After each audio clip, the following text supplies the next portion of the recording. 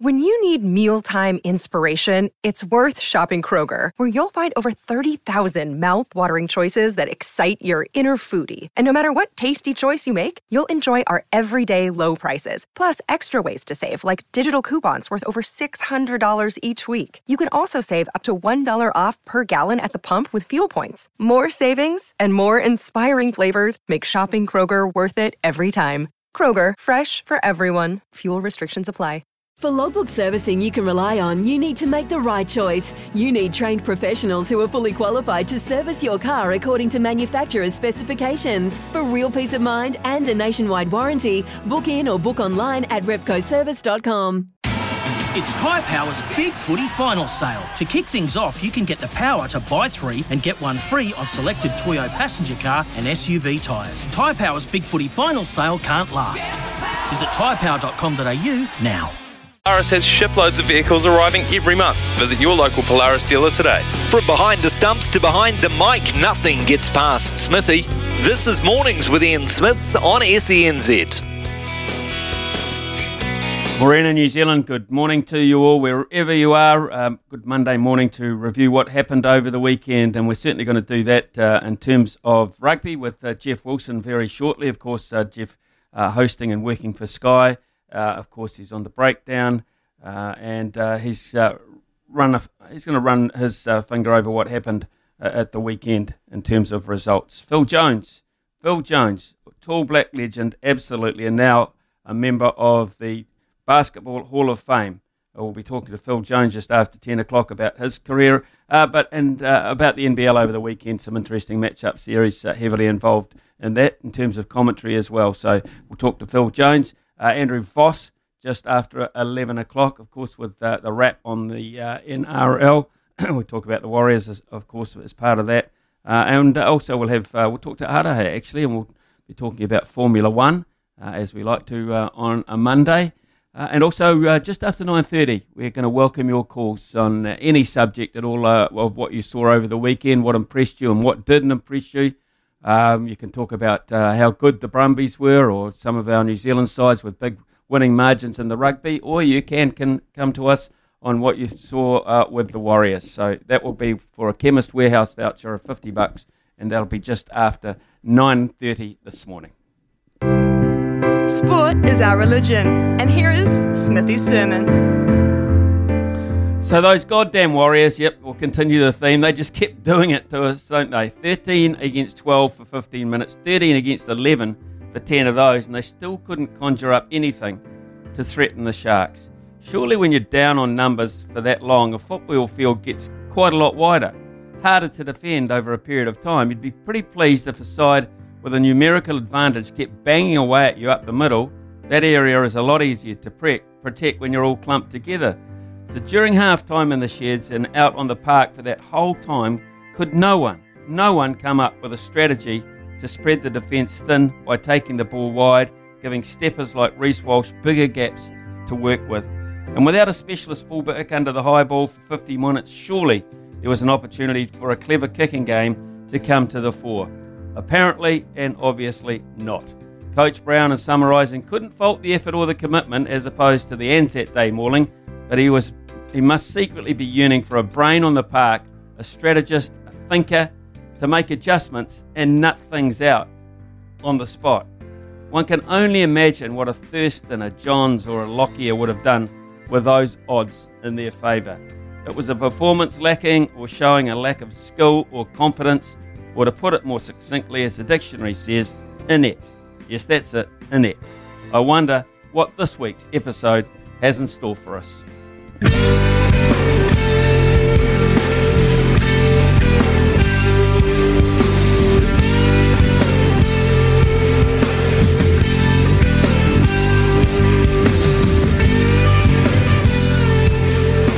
Swings it across for Hurson at first receiver. Now Morgan gets stumped again. Now it's away for Rayasi. Rayasi, little bit of space, decides to go and gets there. Oh! Of the scrum, now delivers to Roigard. Goes wide, lovely pass, and a hat trick for Josh Morby. And the Hurricanes on fire. Hurricanes on fire all right yesterday, as were a number of sides from New Zealand over the weekend, including the Blues with a 71-28 mauling of the Rebels. Yes, the Hurricanes 67-5 over the Drua, and the Crusaders 53-15 over the Force. So pretty one-sided affairs, all in our team's favour. And watching it, I'm sure, with interest, of course, former All Black and Sky commentator, host, etc., Jeff Wilson. Jeff, welcome to the show this morning. Thanks for your time. Morning, Smithy. We didn't get it all our own way.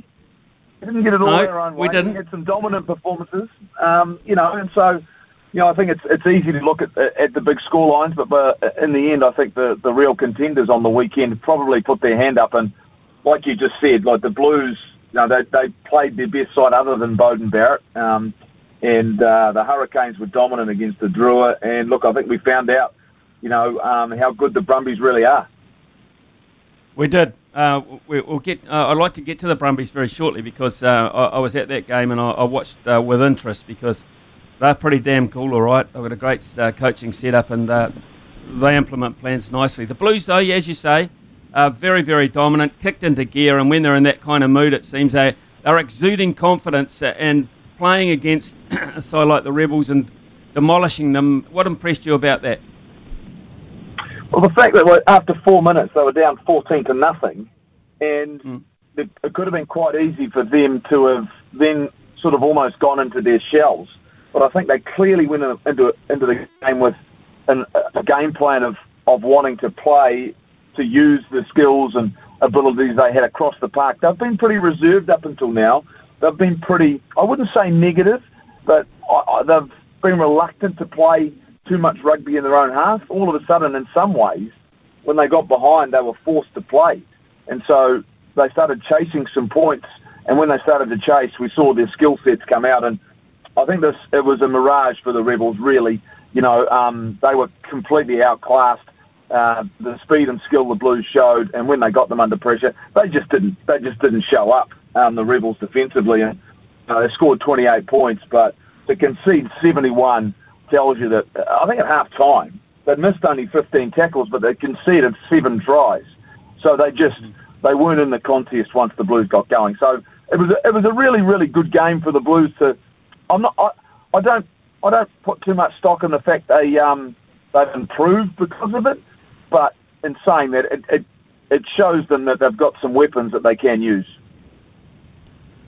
Finally, the Highlanders get some reward for a really frustrating season. I think it's the best word for it, Jeff. But that was a really good performance to hold on against the Reds. And I've put a big circle around the name Folau Fakatava off the bench there.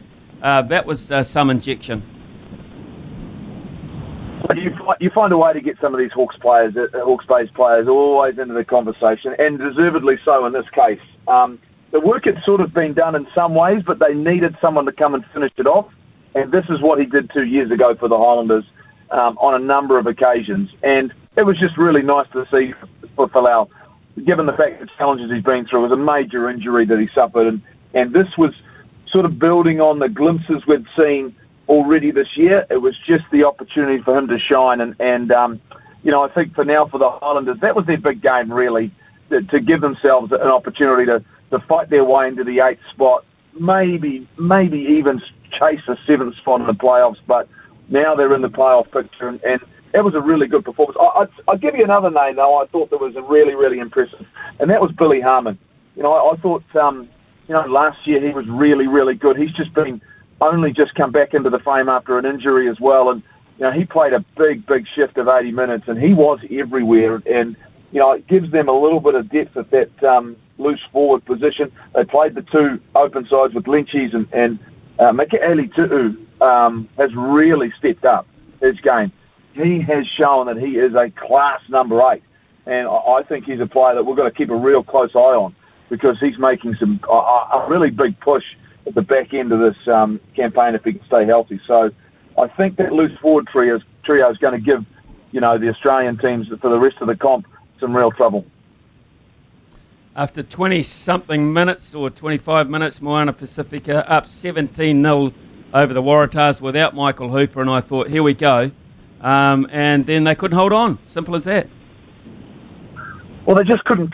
It wasn't even holding on. I think in some ways it was just taking one or two more opportunities to take the game away from the Waratahs. And this is probably a good sign for the Waratahs that they hung in, and then when they got opportunities to score, they took them. Whereas the Moana team will be ruining the last few moments of the game where they had perfect field position, they had the Waratahs stretched in all manners and shapes and form, and the Moana Pacifica team has been here on a number of occasions and just not quite able to deliver that killer punch. And that's exactly the same situation the Drua have faced in a number of games this year, and this is a learning. We talk about learning. They'll learn this, but they'll be bitterly disappointed because that game was there for the taking. You're right. They got in control early, and and this is probably credit the Waratahs, though. They recognised they needed to turn it around, and without Hooper, they managed to put on and get the points they desperately needed in terms of giving them some confidence going into the playoffs as well. So that was big for the Waratahs, and probably for Moana that sort of closed the door on their aspirations. They've still got a game to make up against the Force. That could present them another opportunity, but I think for them, a missed chance on the weekend at Mount Smart. Yeah, I totally concur with that. I also agree that the Brumbies looked the real deal. Trying to find fault in their performance was pretty hard at the weekend. The Chiefs were gallant, 38-28 in the end, but I think in the end, for all their bravery, the Chiefs perhaps just lacking in a couple of areas that the Brumbies were very, very good in.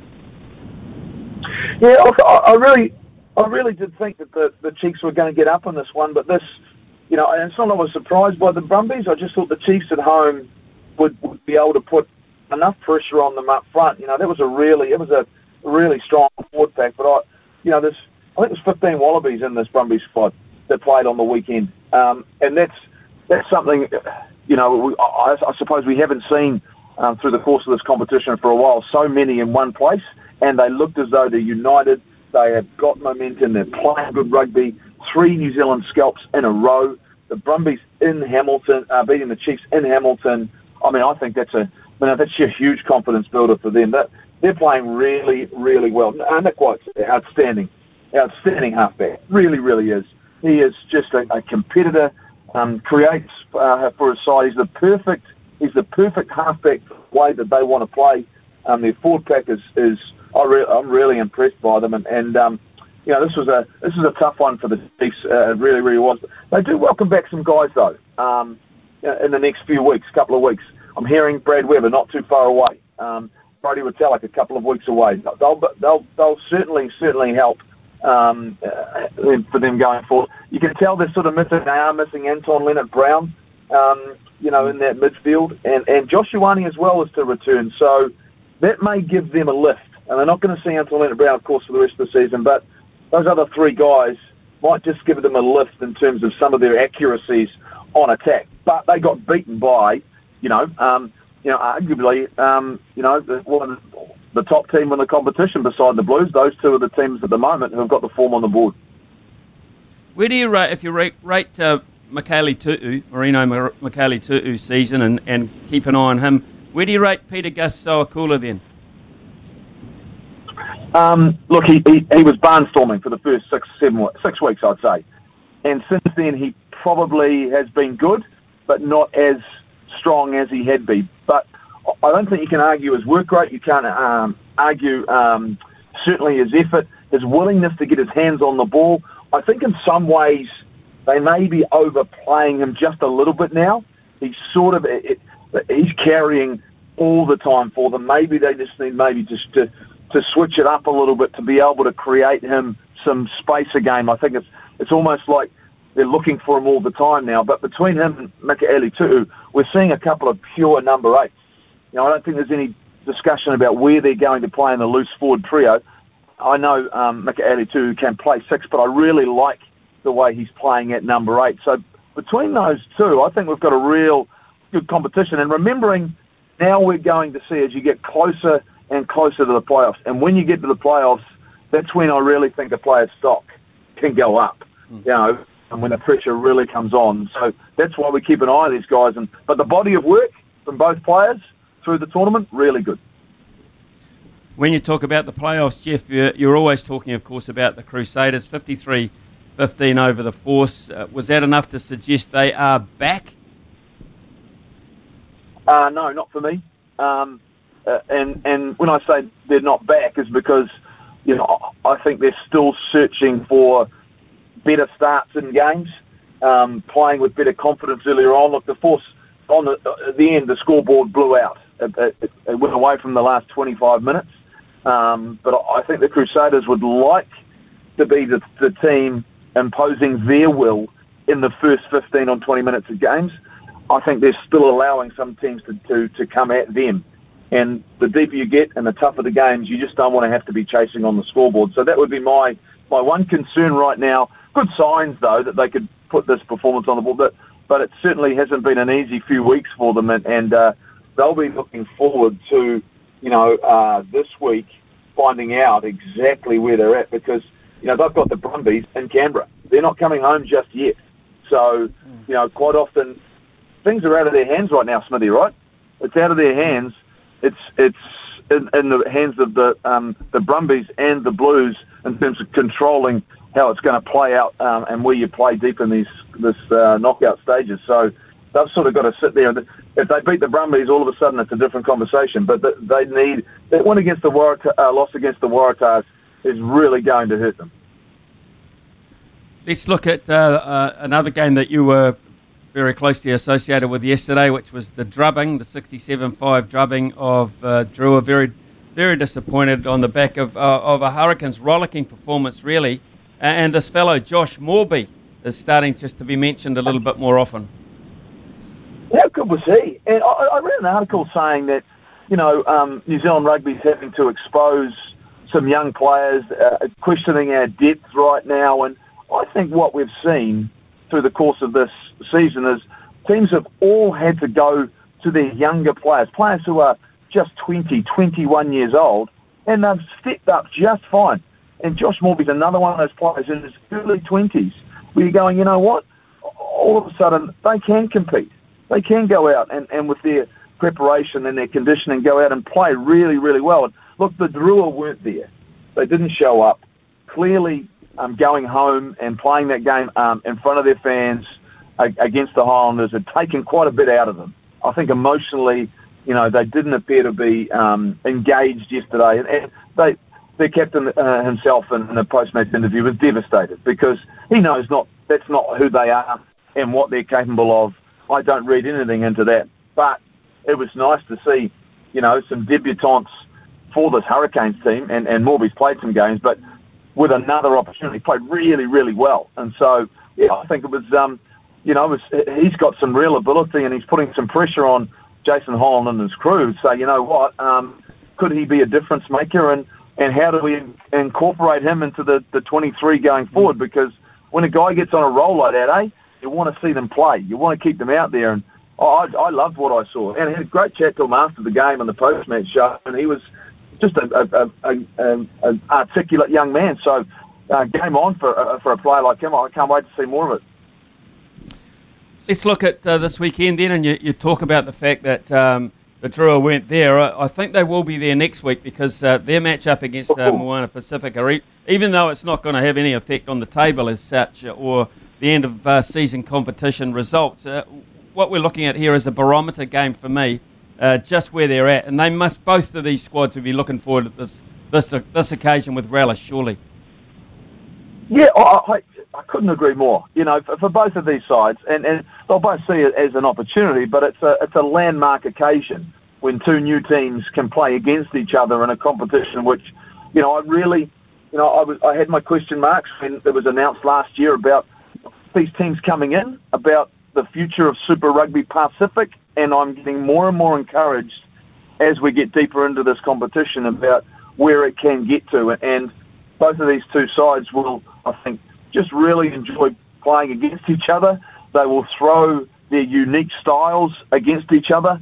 There won't be a familiarity about it. We know there's going to be a huge fan base there to watch it. So let's enjoy and celebrate it. And I just think there'll be great interest from everybody. And let's just hope we get a great game because, I know both of these teams will be desperate to win the first one. It's always nice to win the first one. It'll always go down in history. And I think everyone's been impressed by the nature and the way they've dealt with their different challenges throughout the course of the first season.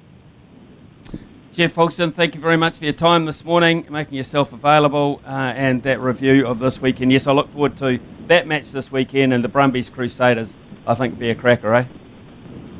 Okay, thanks. Yeah, I can't wait. Like every weekend from now, there is so much at stake. So this is what you look forward to, and I can't wait for a great weekend. Thanks, Lee. Yeah, thanks. Jeff Wilson there with his look at what happened over the weekend there, and his acknowledgement too of the young talent that's coming through the system. And yeah, very, very good. I was so impressed with that Brumbies side. The reason why I was so impressed with them, they're very professional. And at the end of the game, they weren't overly jubilant about it, just keeping a lid on everything. They've got a terrific coaching staff in Dan McKellar and Laurie Fisher. Laurie Fisher's been around forever, but he brings so much experience to them.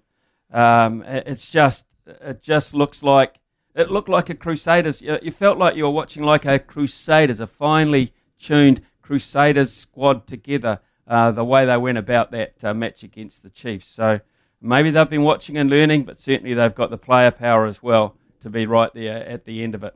Well, what do you make of that? What did you make of that rugby over the weekend? What impressed you? Who stood out for you? I mean, Whakatava's injection off the bench. Okay, so I'm a Hawke's Bay guy. I've been seeing it quite a lot when he's been playing at that level. But he is now at another level. Surely he's at another level. We'll look forward to your text on 8833. And, of course, your phone calls coming up, 0800 150 811 for the Chemist Warehouse voucher. We'll be back shortly. Polaris has shiploads of vehicles arriving every month. Visit your local Polaris dealer today. Summer or winter, he's the voice of sport in Aotearoa. This is Mornings with Ian Smith on SENZ.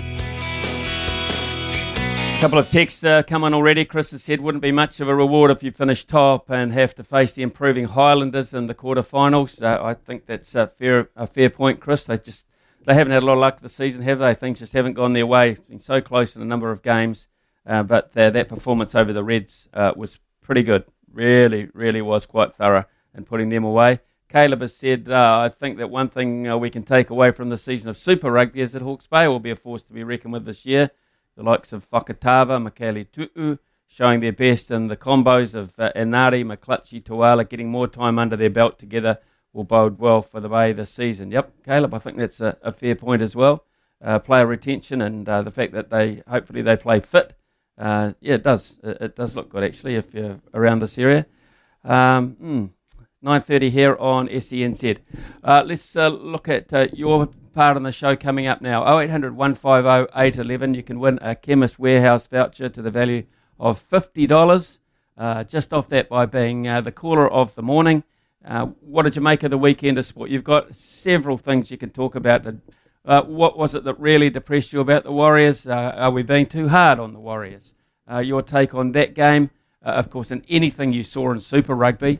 Fantastic weekend of rugby there. Anything you saw there or any other sport as well. Your chance on this Monday morning for your review of the weekend sport. 0800 150 811. Back shortly. Talkback time with Smithy. Brought to you by Chemist Warehouse. Great savings every day. Call now for a chance to win today's $50 Chemist Warehouse voucher. 0800 150 811.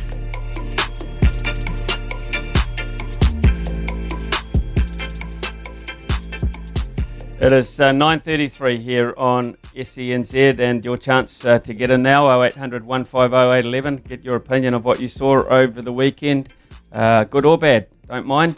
First up, it's Zaid from Auckland. Of course, Zaid is a regular caller to the show. In fact, he visited the show the other day as well. Zaid, and you said you were going to the Blues game. What did you make of it? Yeah, pretty good performance. I was very impressed by the Ioane brothers. Rico was probably best game of the season, and that Keiro Ioane starting to get back to good fitness. That Mark Talia try was pretty good, pretty crazy acrobatics to get it down, and also the security guards were pretty good at bumping the streaker. Didn't notice that. So I didn't see the streaker, but those security guards, so they should. They practice very hard. about that. I think they train 3 or 4 times a week with security guards just in case they see a streaker every year. So, what about Roger Tuivasa-Sheck, Zaid? Zaid, what did you make of Roger Tuivasa-Sheck? Yeah, he's doing his job, playing pretty well. No complaints about him either. I think he's, obviously, there's not really much to complain about the Blues when they're not losing. 10 games on the bounce. We're going pretty nicely into the lead-off to the hopefully a home quarter-final, which is pretty much, I think, secured, really, isn't it? Obviously, 2 tough games to finish, Reds and the Brumbies. We'll see how they go. Brumbies in obviously some pretty hot form. I'd like to get into the UFC quickly, though, before you get onto a next caller. Obviously, a bit of problems with it's obviously a multi-billionaire company, and they screwed up the weigh-ins. I heard the scales in the hotel apparently were altered with, and on Dana White's department, big screw up. And I don't think Oliveira should have lost his bout because it wasn't really his fault. Okay, Zaid, didn't realise that. I wasn't aware of those scales at the weigh-in. So thanks very much for your call this morning. Dana White, whatever Dana White wants to happen will happen, mate. You should know that. It's his game, and everyone just plays it. And he gets rich because of it. So anyway, Zaid, thank you very much for that. Chris from Christchurch. Chris, good morning to you. Your Crusaders a lot better, I think it's fair to say. Yeah, I'm taking a few less puffs on the old inhaler, but I think the playoffs start this weekend, and I love when the Brumbies are up and the Crusaders go there. We've had some absolute ding-dongers in the last 20-odd years, and I love those games, and it might be low scoring, but they're like test matches. I quite enjoy them, but I actually think there's nothing between the top 3 sides at all, I reckon. I reckon it's basically a try here or there, and I reckon the ones that can keep because what's winning it for these teams, I reckon it's the loose forwards. They've got brilliant sets of loose forwards, all 3 top teams. And the ones that can keep them on the park, like I've been so disappointed with Pablo Matera until the last 3 games, and he's starting to fire up, and we're just seeing a whole lot of things with him. We're seeing his running game and over the ball. We're seeing everything. He's pulling it out the last 2 weeks, and we've got 4 really good loose forwards. The Blues have got 4. So I think if they can keep whoever, and the Brumbies have got a great little set. And Pete Samu, when he was with the Crusaders, pound for pound, he's one of those guys when you used to be at school and play rugby, where you get a guy that's not so big, but he doesn't stop, and he just hammers you all day, and he drives you insane. And he won't put big hits on you, but he'll tackle you every time, and it doesn't stop. And so I think that's where it's going to be won. You might have all great first fives and things like that, but I reckon the loosies, those 3 sets of loosies that those 3 teams have got, that'll win the games for them if they're on or if they've got them in the team. Yeah, I looked at that loose forward trio for the Brumbies. I've got to say, Peter Samu, Rob Valentini, Jerome Brown, who's a local Waikato guy anyway. And I looked at who they were up against now. We're talking about 2 All Blacks and Sam Cane, Luke Jacobson, and a player, Peter Gasuakula, who a lot of people are saying could well be an All Black this year at this point. But Samu, Valentini and Brown were simply outstanding. They were, Chris. Yeah. Oh, just as a trio, I think they all complement each other, and they just that's what I mean. I'm pulling at straws here, Smithy. Is we've got 2 guys in Grace and Blackadder, who are just similar to Samu, who just won't give up, but they hit harder, and just have the finesse of Matera. That's what I'm leading on anyway, and maybe Mo'unga might pull out one of those games. But his goal kicking's been it's been all over the place, actually, his goal kicking. I don't know if many people have talked about it, but he's missing all the sideline ones at all. Anyway, that's me. Chris, thanks very much for your call. Appreciate it. I looked at Richie Mo'unga as well. I'm not sure he's 100%. Certainly since he's come back belatedly into Super Rugby this year. He had that extra time off that some others didn't have. I just think that he's not right there. He's not 100% there. What about Cullen Grace at lock? Does that give the All Black selectors something more to think about as well in terms of utility players? Dean from Dunedin, as always. Dean, nice to hear from you on a Monday morning. Your Highlanders, damn good performance over the Reds. So what did you make of all that? Oh, not mine, mate. There's not enough Southmans in there. That's why I support the Crusaders. There's more play up there, but no, they're going all right. I mean, I was up at Tekapo fishing, so I listened to the games on the radio. And I tell you what, my multi, that knee that Kefu took cost me $475. I thought I had it all picked perfect. And then at 5 minutes before half-time, a 5-metre scrum, he slips over. They kick to halfway. They get a line-out penalty or something. 5-metre thing, drive, 14-point turnaround. Like, that was the game there and then, if you ask me. But that does call it Chris. He's on the money, but I don't see the Crusaders with a number 7. I don't actually think they got a number 7. Ethan Blackadder's a 6. So's Montero. So they got... they're not. There's something not quite right in their mix, if you ask me. But for the Blues, I listened to bits and pieces of it. I mean, they're going good, but it's bull rush rugby. I want to see, have they got the Brumbies in Canberra, or are they in Eden Park for that? Do you know? Eden Park, I think, yeah. Yeah, I want to see them go to Canberra and have a good crack there. But the commentary team on the radio for the Chiefs Brumbies game was absolutely outstanding. That Valentino fellow, I've never heard of him. And his name was all day on the radio. And then the kid Brown that you said is actually a Hamilton boy.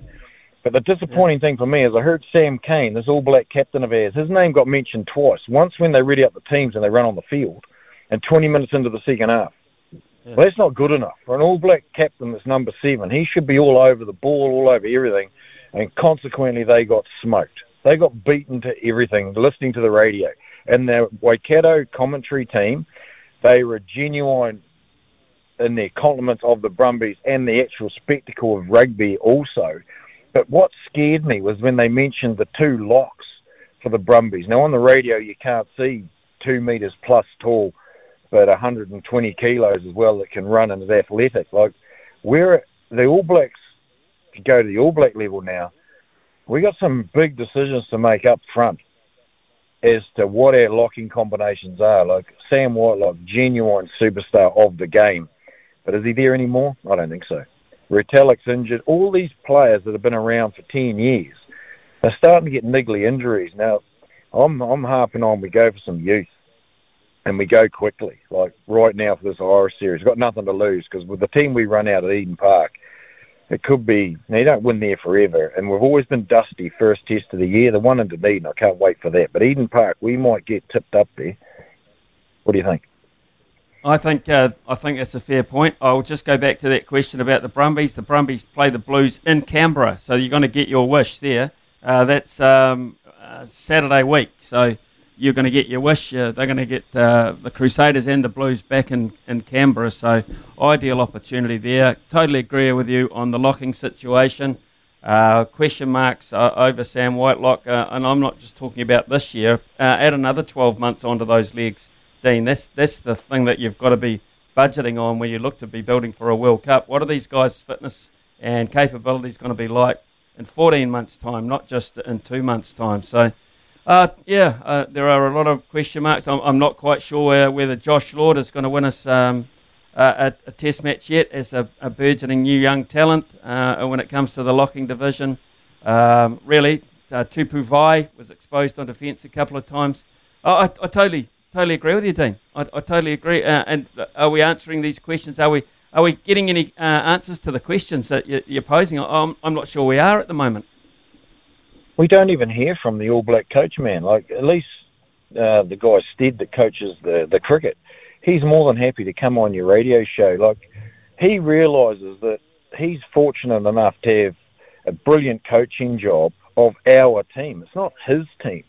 Forster, I don't know. I can't figure out why he's not available to any type of media to say anything. And when I do hear him, to be honest, he's not that inspirational anyway. So I don't. The cattle's always here, Smithy. Like, I'm not really worried at all. The future's great. Like, look at young Whakatava. He's not ready yet, but he's TJ's clone. Like, that's exactly what New Zealand does year after year after year. But I think it's the time to change that. You can't play 10 years in an All Black jersey anymore. Like, you need to get the young fellow, and they've done that. Like they're doing a lot right, the NZRFU, so you can't boot them all the time. Like Whakatava's down here with Aaron. He's not just down here to say g'day. You know, he's looking after him, and it's proving that off the bench, he came on. Like Tony Brown, I've been critical of their selections, but that reserved, and like I say, I didn't see it, I listened on the radio, but when he put the reserves on, it just sounded so good on the radio. Like, he nailed it. But Whakatava, with his snipey runs, when you set your defence for Aaron that kicks everything and got the best pass I've ever seen, and then all of a sudden you bring this other little bugger on that runs with guts. Like, he's not a wee boy, Smithy. Like, he's tall. He'd be 6'2", and he'd be 90+ kilo. He's a big halfback. Like, your defence patterns aren't ready for that. You can't just change overnight because Aaron's kicking everything when he puts his heel in the ground. You know he's booting it. I don't know why somebody doesn't put a thumb up and say it's coming your way, Mr. Banks, or whoever's the fullback on the other team. It's pretty easy to read. And you've got to chase. Like, your kick's only as good as the chasers. And I don't think Aaron's getting the support in this chase gang from the Highlanders that some of the other teams, like Nick White's kicks, yeah, he kicks at 5 metres higher, the commentators said on the wireless, than any other halfback, so they're waiting on the ball. He's they were precise. They were precise. The Wallabies, Dave Rennie will be smiling on both sides of his face at the moment, I would be thinking, because if he's got 15 Brumbies in his Wallabies first squad, man, add the other cream from the other sides into that, and all of a sudden we might be looking at something special from the Wallabies this year. Thank you very much to all the callers this morning. Zane, sorry we didn't have an opportunity to get to you this morning, mate, but got a text to read out from you, and also an opportunity for you tomorrow as well. It is 9:45 here on SENZ. Vehicles arriving every month. Visit your local Polaris dealer today. Summer or winter, he's the voice of sport in Aotearoa. This is Mornings with Ian Smith on SENZ. Text from Zane. First rainy day we've had in weeks here in Wellington, so I can't even play golf to take my mind off the Warriors. Put simply, that was the most disappointing effort I can recall from the Warriors in recent years. Worse than losing to Melbourne. There was a complete lack of leadership and direction on the field. Extremely frustrating to see how many again, and penalties we gave away to allow the Sharks to get out of their own half with ease. So that's the thing. They just don't put enough pressure on for me in the right areas. And surely when you've got two men down, the width of a rugby league park doesn't change, but it gets wider for the defending team, surely, because they've got less players to cover those areas. It's as simple as that. So why don't you expose them wider? Why do you just go to the normal plan of just hitting it up, and then expanding? Expand from the outset. Stretch them early. No? I don't. Maybe I'm wrong, completely and utterly wrong, but it just seems to me when you're looking to defend a space with width, and you're down on players, that space and that width gets bigger and harder to defend. Morning, Smithy, says Steve, in with the new, out with the old. Time to retire Perenara and bring in Whakatava for the All Blacks. The All Black selectors worry me. It's like they try to reward for long service. Make the right call. Bring that younger man in. He is an excitement machine. Thanks very much for that, Steve. Has Dalton Papali'i overtaken Sam Cane at 7, and is Foster brave enough to pick him over Cane? That's coming from James.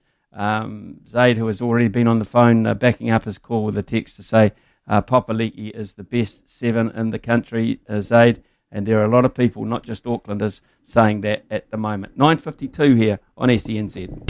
He's the voice of sport in Aotearoa. This is Mornings with Ian Smith on SENZ.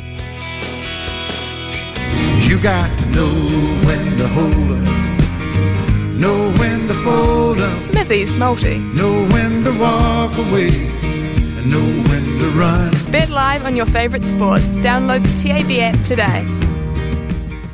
Well, the TAB were very generous on Saturday night. They gave the Brumbies a 7.5 point start. So we leapt at that and took it at $1.82. And, of course, the Brumbies won the match. So that came in very comfortably.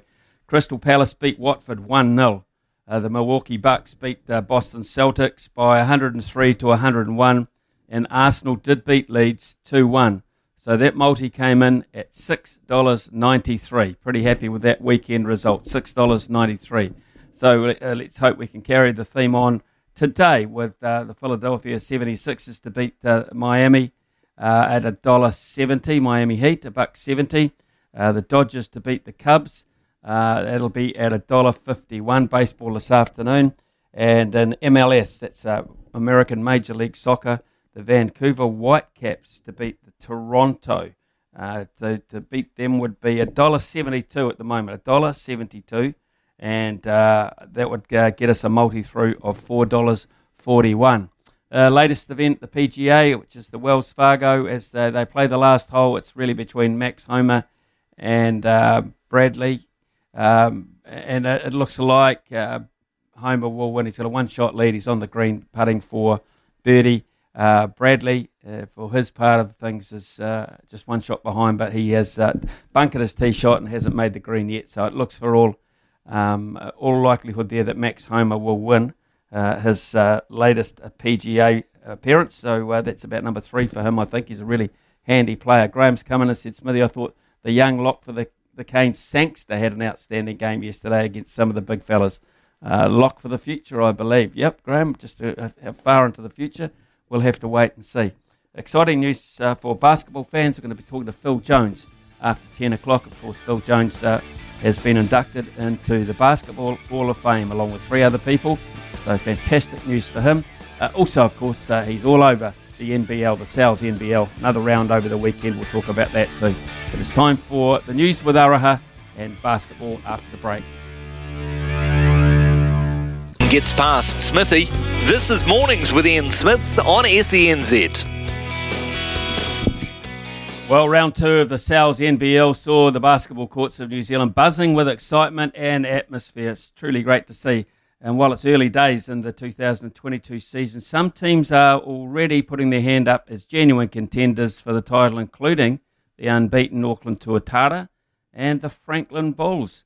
But it was also a big weekend for another reason for basketball, celebrating the 2021 achievements and celebrating those winners in a number of categories, but also inducting 4 greats of the game into the Basketball Hall of Fame, including our next guest, former Tall Black, now commentator, Phil Jones.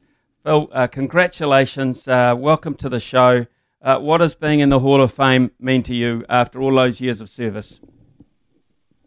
Yeah, morning, Smithy. Thanks for having me. I think pretty humbling, to be fair. I suppose I kind of still feel like my basketball journey is still progressing through my kids and coaching and obviously on the commentary side. But, very humbling to be accepted or put into the Hall of Fame.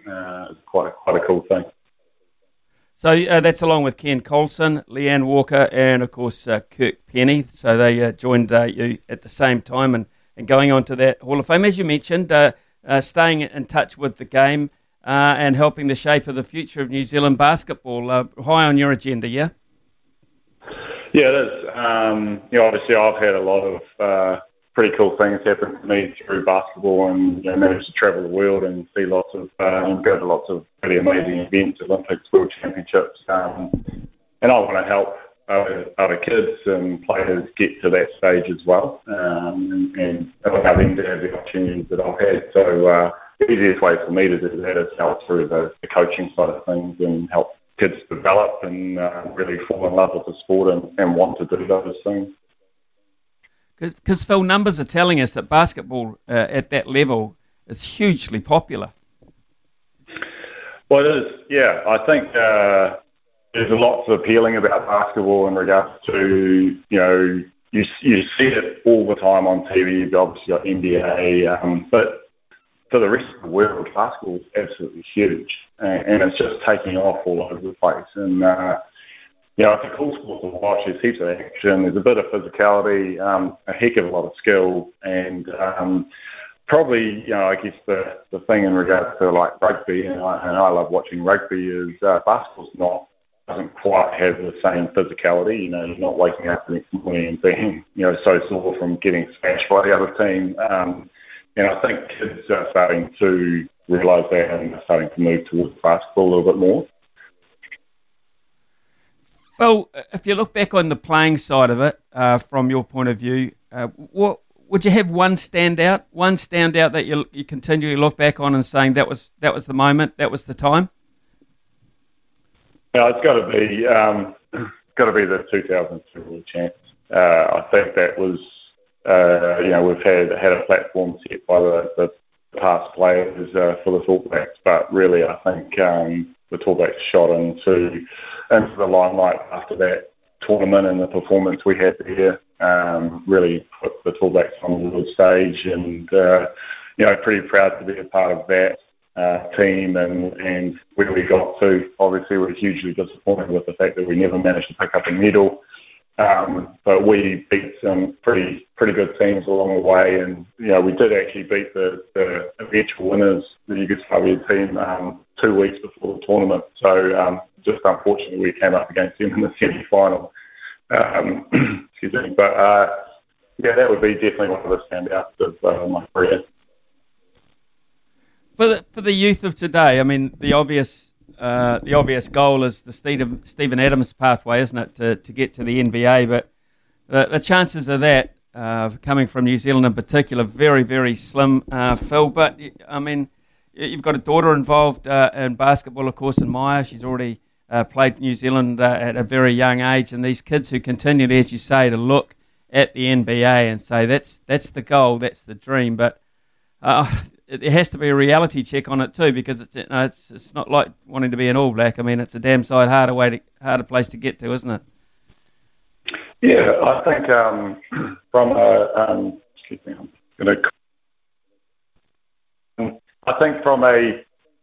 that NBA perspective, there's only a very small percentage of players that actually make it into that level of competition, and you've got to have something sort of particularly special about you. And you look at Stephen Adams, he's a 7'1", 7'2" guy that's athletic and run and jump, and he sort of fits the mould that the NBA looks at, those types of players. So that's a very, very tough competition to make it into. But there's basketball all around the world, and I had the luxury of being able to play over in Europe, and there's been other players at the moment in the South NBL that have just come back from European competitions, and so there are opportunities. You've got the New Zealand NBL, we've got the Aussie NBL.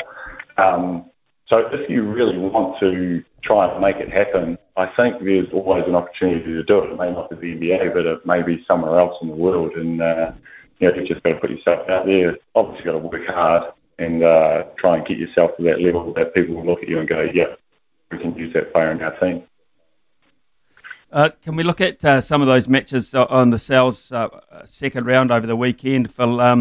The Giants went down 86-77 to Auckland Tuatara. Another good performance by Rob Lowe. They're setting an early trend, aren't they, the Tuatara?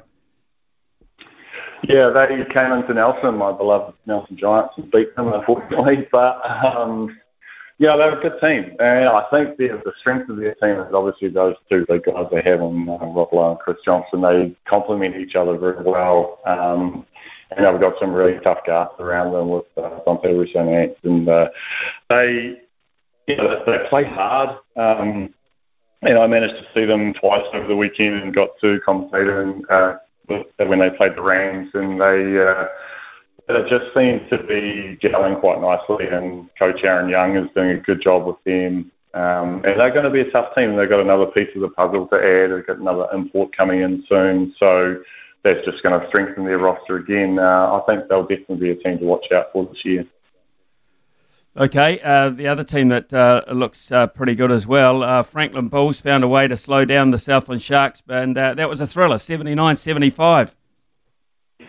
Yeah, well, the Sharks are a tough team. They've got a pretty good core group of guys that have been around for quite a while, and the Bulls. I didn't see the game, but I heard it was quite physical and quite scrappy, and the Franklin Bulls managed to come out with the win. So again, they've got another piece of the puzzle to add with Corey Webster coming back to the team. So he's a great addition to that team and to the NBL.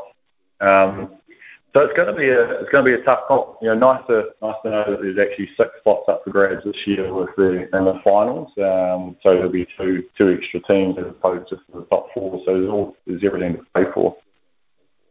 What about the Saints? Another heavy loss over the weekend. What have you made of the Saints? I mean, is it all about just unavailability or late arrival of personnel for you? If you're a Saints fan, would you be thinking, God, this is awful? I think it's definitely down to the availability of the players for them. I'm pretty sure they did have Jordan Martin and Daniel Samuel. They were there, but it was their first game. They hadn't been there for very long. So they are missing a few pieces. They've got Tom Donovich, and I think Xavier Cook is an import out of Australia, and he's very good. Those players are very good, so you add them into the lineup. They'll be a completely different team. So I don't think the Saints fans should be getting too concerned. I'm pretty sure once they get their full roster, they're going to be a title contender again for sure. And the Nuggets were the team that imposed that 83-61 victory over the Saints as well. Slow start to the season for the Nuggets, but just starting to turn that around too with players coming on board. Yeah, well, they were the team, I guess, that were impacted by availability of players as well. So they played the Giants first up in Nelson and came away with a loss there and then travelled to Christchurch and had a pretty tight loss to the Rams. But they effectively didn't have any of their imports. And when they played against the Saints, they had their three imports that arrived. And they've got a guy out of Kent, I forget his name now, McCall. He's phenomenal. He had a great season in the Australian NBL for the Kings Taipans, and he sort of come into this New Zealand NBL and had a pretty good start to the year. So they're going to be a completely different team, and I think they'll be pretty tough to beat moving forward. Phil, could just take it up to the NBL in terms of the Breakers. You were part of the foundation of the Breakers. Some pretty good days back then when just looking to build the name, build the brand as such. So to see a season like this, I would imagine it gets to you a wee bit to see perhaps the fact that they've taken a big step backward this time around. What do you think needs to happen there? Oh, look, I think, I don't want to step on any toes with my comments or anything, but the Breakers have had a pretty tough ride in the last couple of years with having to base themselves over in Australia and not playing their own home venues, and so that's a pretty tricky thing to negotiate. But I do feel like the Breakers have kind of lost their identity a bit in regards to that New Zealand sort of tight culture, New Zealand-based players. I feel like we need to see more of our top talent playing in that team, in that league. We seem to have a lot of New Zealand-based players at the moment playing in other teams throughout the NBL. And it'd be nice to see the Breakers kind of get back to where it was in regards to that side of things. But look, that was under the tutelage of Andre Lamanis, and they had the Blackwells that were the owners, and they were very much about making sure that there was Kiwi talent involved in that team. And it seems that they may have changed a little bit, and it's sort of heading in a different direction. And that's I guess what happens when you have new ownership come in and they want to stamp their identity on the league and make a few changes. But it would be nice, just from my preference, to see that change and sort of get back to that, more of a New Zealand type based culture and set up with players from New Zealand playing in that team more regularly. Yeah, it hasn't been good at all. What has been good, the Jack Jumpers, they pushed the Kings very, very close in that second match of the playoff series, and a remarkable debut season for the team from Tasmania.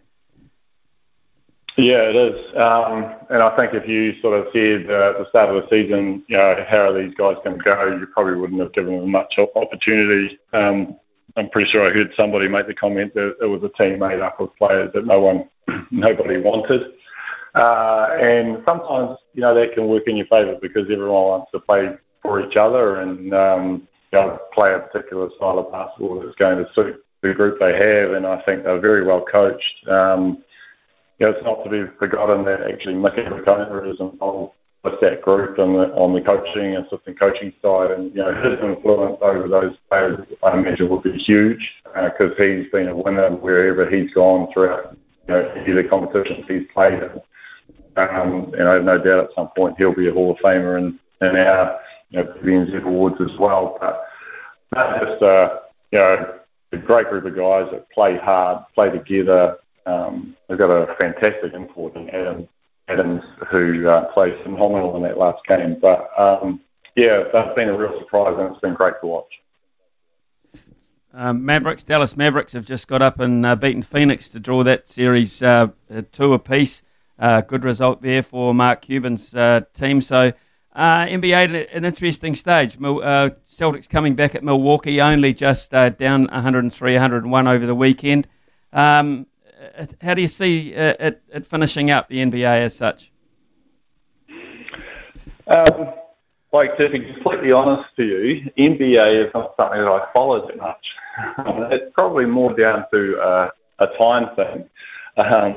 But I would love to see Phoenix get up and get a win, just for Chris Paul's sake. I think he's an amazing player, and I'd love to see him have the opportunity to get a win in that competition. I also like Luka Doncic and the way he plays. But it's probably for me now is not the league that I focus on as much as I possibly should. But I love watching the Aussie NBL and the New Zealand Cells NBL. Cool, Phil. Actually, thank you very much. And once again, thanks for your input this morning. But more importantly, congratulations too on the induction into the New Zealand Basketball Hall of Fame. Extremely well done. We salute you. Thank you. Thanks, brother. Cheers. Yeah, cheers. Phil Jones there. Terrific. Absolute terrific recognition of a sterling service, which has far from over as far as Phil Jones is concerned. His commitment to the development of New Zealand basketball too is absolutely fantastic. It's 10:18 here on SENZ. When we return, it will be panel time this morning. Jamie Wall and Mark Hinton to look at a number of issues for us. Polaris has shiploads of vehicles arriving every month. Visit your local Polaris dealer today. Summer or winter, he's the voice of sport in Aotearoa. This is Mornings with Ian Smith on SENZ. Big talk, big opinions, the panel. Talk to me, yeah. Jamie Wall and Mark Hinton are on deck this morning on the panel. Good chance, being a Monday morning, to look back at some of the action over the weekend. Jamie, first of all, if we can start with you this morning. Rugby, particularly Hurricanes, Blues and Crusaders, all flexing the muscles with the pretty emphatic performances over the weekend. Yeah, morning, Smithy, and good morning, Mark. Those results certainly did go the way we thought they would, and I was particularly pleased to see the Hurricanes actually just go and do what they were supposed to do in a home game like that, and run in some good tries. And against a pretty disappointing Fijian Drua team that obviously playing their first game outside of Australia, or first game in New Zealand at least, and I guess the occasion kind of got to them and it didn't really show up at all. But yeah, the Blues game on Friday night as well, it was really important that they sort of picked up their momentum after a couple of very flat weeks over in Australia, but they still won, admittedly. And so they've shown in the last 3 weeks that they can win ugly and win in a very, very pretty style, because that was a fantastic game to watch. Unless you're a Melbourne Rebels fan, I don't know how you couldn't have possibly enjoyed what went on at Eden Park on Friday night in front of a pretty decent crowd too, considering that it's Auckland on a Friday night and a lot of people would have still been stuck in traffic by the time it kicked off, and a team that probably isn't the biggest draw card ever. And yeah, as you mentioned, the Crusaders as well. Well, they just got the job done as we thought they would, and probably the least surprising result of the weekend. But yeah, those three teams all just getting the job done and getting that momentum as we head into the playoffs. Mark, of interest to me was the performance of the Chiefs back home, down a couple of players, but up against a pretty slick Brumbies side coached by Dan McKellar, departing coach actually, Dan McKellar, and Laurie Fisher, who's been around longer than you and I put together. So they are really looking the goods, the Brumbies too.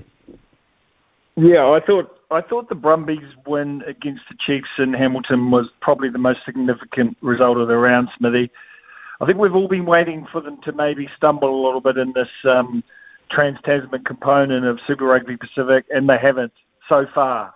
They've got a tough run to come. They've got to play the Crusaders and the Blues over the next 2 weeks, and that's really going to sort out the order at the top of the table, isn't it? But so far, so good from the Brumbies. They've got a very good pack. They know their identity. They know the style that suits them. I think that's what makes them the sort of biggest threat of the Australian teams. And there's a consistency about the performance, isn't there? So very impressed with the Brumbies. Let's see how they go against, I think the two teams that everyone predicts could be in the final, and particularly that game next week against the Crusaders is really going to perhaps sort out who finishes second if the Blues can win out from here. So plenty of interest with the Brumbies there, but I note, Smithy, we now have all five New Zealand franchises, not discounting Moana Pacifica, into the top 8, which means we're going to have 5 New Zealand teams in the quarterfinals, a pretty low threshold in terms of making a postseason for a competition, which has been discussed. But, we're all 5 of those teams at the moment on course, and you would have to think they'll probably be good enough to get the results they need from here on in. So, good weekend, all told. I thought the Blues were outstanding. A number of people were really good for them. Their forward pack particularly laid the foundation for the backs to really run amok. And Will Jordan for the Crusaders, 158 metres, 10 defenders beaten, 3 tries, 3 clean breaks. That is a stat line that is going to continue to give the All Blacks coach a lot to think about when he sits down to work out who his number 15 is going to be for this year. So, good weekend all round, all round, I think, for the competition. Mark, you've given me something more to talk about in terms of rugby here, actually, and I'll ask Jamie this first of all. Jamie, if you are Ian Foster and you do have to start thinking about things pretty quickly, Ireland are not that far away, who should he be taking note of the newbies? Great question, and it's something that we're going to be talking about a lot more in the coming weeks, because it is about that time that we start putting our shadow All Black 15s together. For me, I think that it always comes back to the midfield. We've been talking about the midfield for 7 years now, and I started to realise over the weekend that the form midfield right now, the 2 guys who are playing the best, a couple of guys haven't even played for the All Blacks yet, or haven't played for the All Blacks, which is Alex Nankivell and Lester Fainga'anuku, both in fantastic form. Nankivell found himself on the wrong end of a result on Saturday night, but still managed to catch the eye, and he's a guy who's really done it the hard way. He's toured away on that Chiefs team for about 6 seasons now, in the shadows, and he's sort of having a couple of breakout seasons now. And Fainga'anuku, he very much could have been in the All Blacks last year, and now he's out there, racking up the tries and playing some really good footy. So those 2 guys, I think, in the backs, at least, and if not, both of them can play on the wing as well, at the very least. Those 2 probably, for me, is where he should be looking, or Foster should be looking, because again, the midfield question, it really could be anyone at the moment. Okay, it's 10:30 here on SENZ. We're going to take a short break for Arawa's update, and then we will be back with Mark Hinton and Jamie Wall to perhaps look at the Warriors, shall we? Just for a change. Big talk, big opinions, the panel. Talk to me, yeah.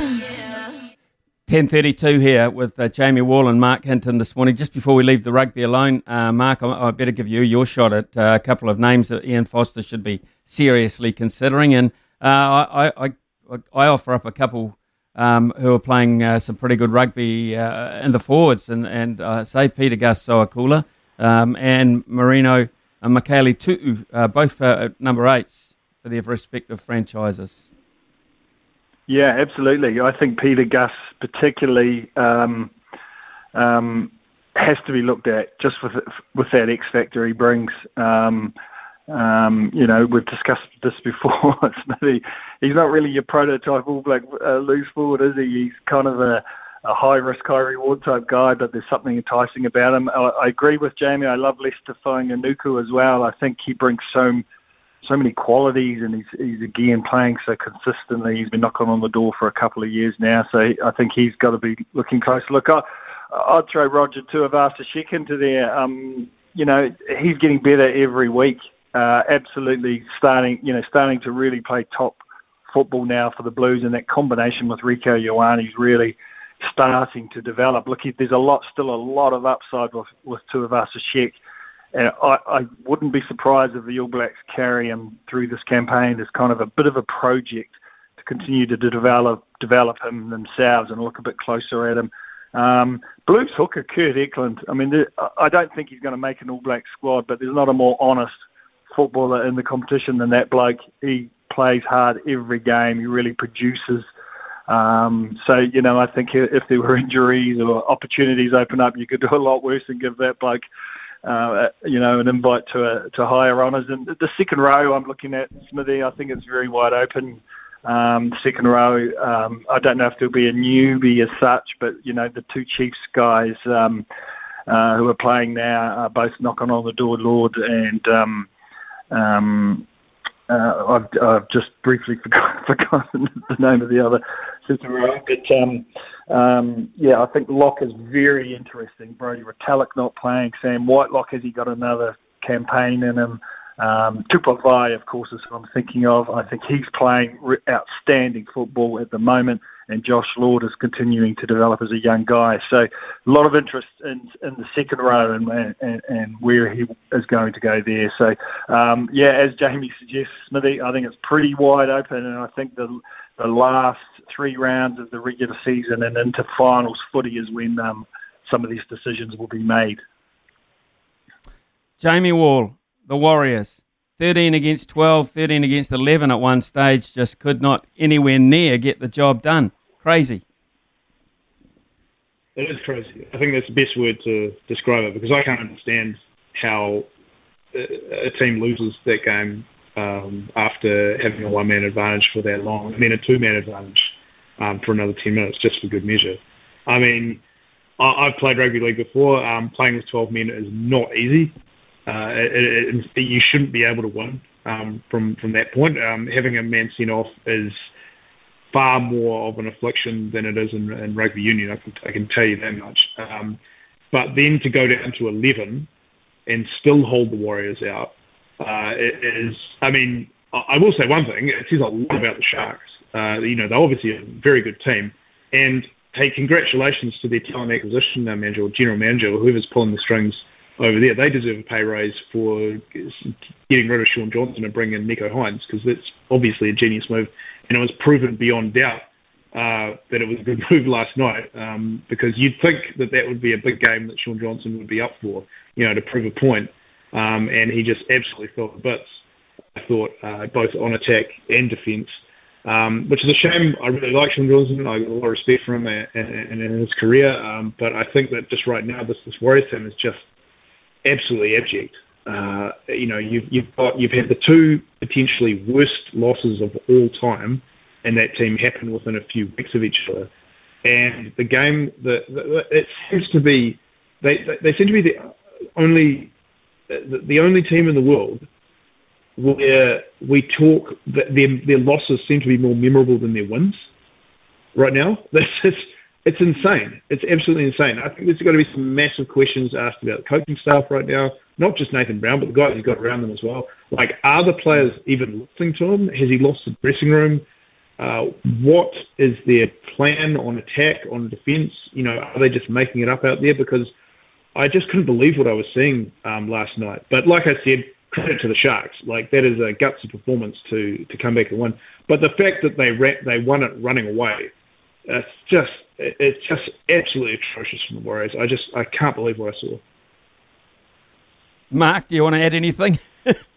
Well, yeah, I'd endorse what Jamie said. It was an embarrassing defeat. In many ways, equally as embarrassing as the 17-10 loss to Melbourne. Different circumstances. Look, Smithy, when the team goes up numerically like that, it often comes down to smarts and gain direction, and the Warriors had neither. They were abject in terms of the way they needed to approach their numerical advantage. They didn't understand the concept of sustaining pressure. They didn't understand the concept of wearing down, an undermanned team that was clearly going to tire, having to cover for the loss of one and up to two players. Look, that's the first time in 14 years in the NRL a team's had a player sent off in the first half and managed to win a match. It's quite extraordinary. As Jamie touched on, look, the Cronulla are a very good team, and that was an outstanding performance. But the Warriors contributed to their own demise badly. Sean Johnson, I'm sorry, but he was just marked absent. It was a game set up for him to take control of, and he was nowhere to be seen, and some of his kicking touches were just terrible. This signing hasn't worked out, I'm sorry to say, and the Warriors back to the drawing board. I really feel for their fans because they deserve better than this, and it wouldn't surprise me if they bounce back and have a great performance next week because this one was so bad. Right, let's look at some cricket news, and over the weekend I saw the headline as well. Baz McCullum reportedly a target of England, now of course being run by Rob Key, and they're looking at white ball coaches in particular, and certainly Mark, if you look at that, then Brendan McCullum is certainly got to be a desired candidate, doesn't he? Absolutely. I really think in a way he's an ideal fit for what England are wanting to do and for where England find themselves. They need someone that's bold, that's got initiative, that thinks a little bit outside the square. Look, that's Brendan McCullum, as you know, Smithy, to a T. I think he'd be ideal. I don't think he would be. I think he would come in and shake things up a bit. Looks like we might have lost.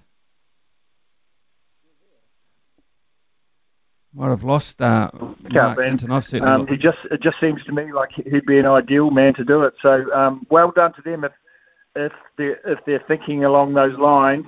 Whether Brendan's got time with all his duties at SCNZ and in the Indian IPL is another matter. But I'm sure they've got deep pockets, and I'm sure they could afford his fee. So he just seems ideal to me, Smithy.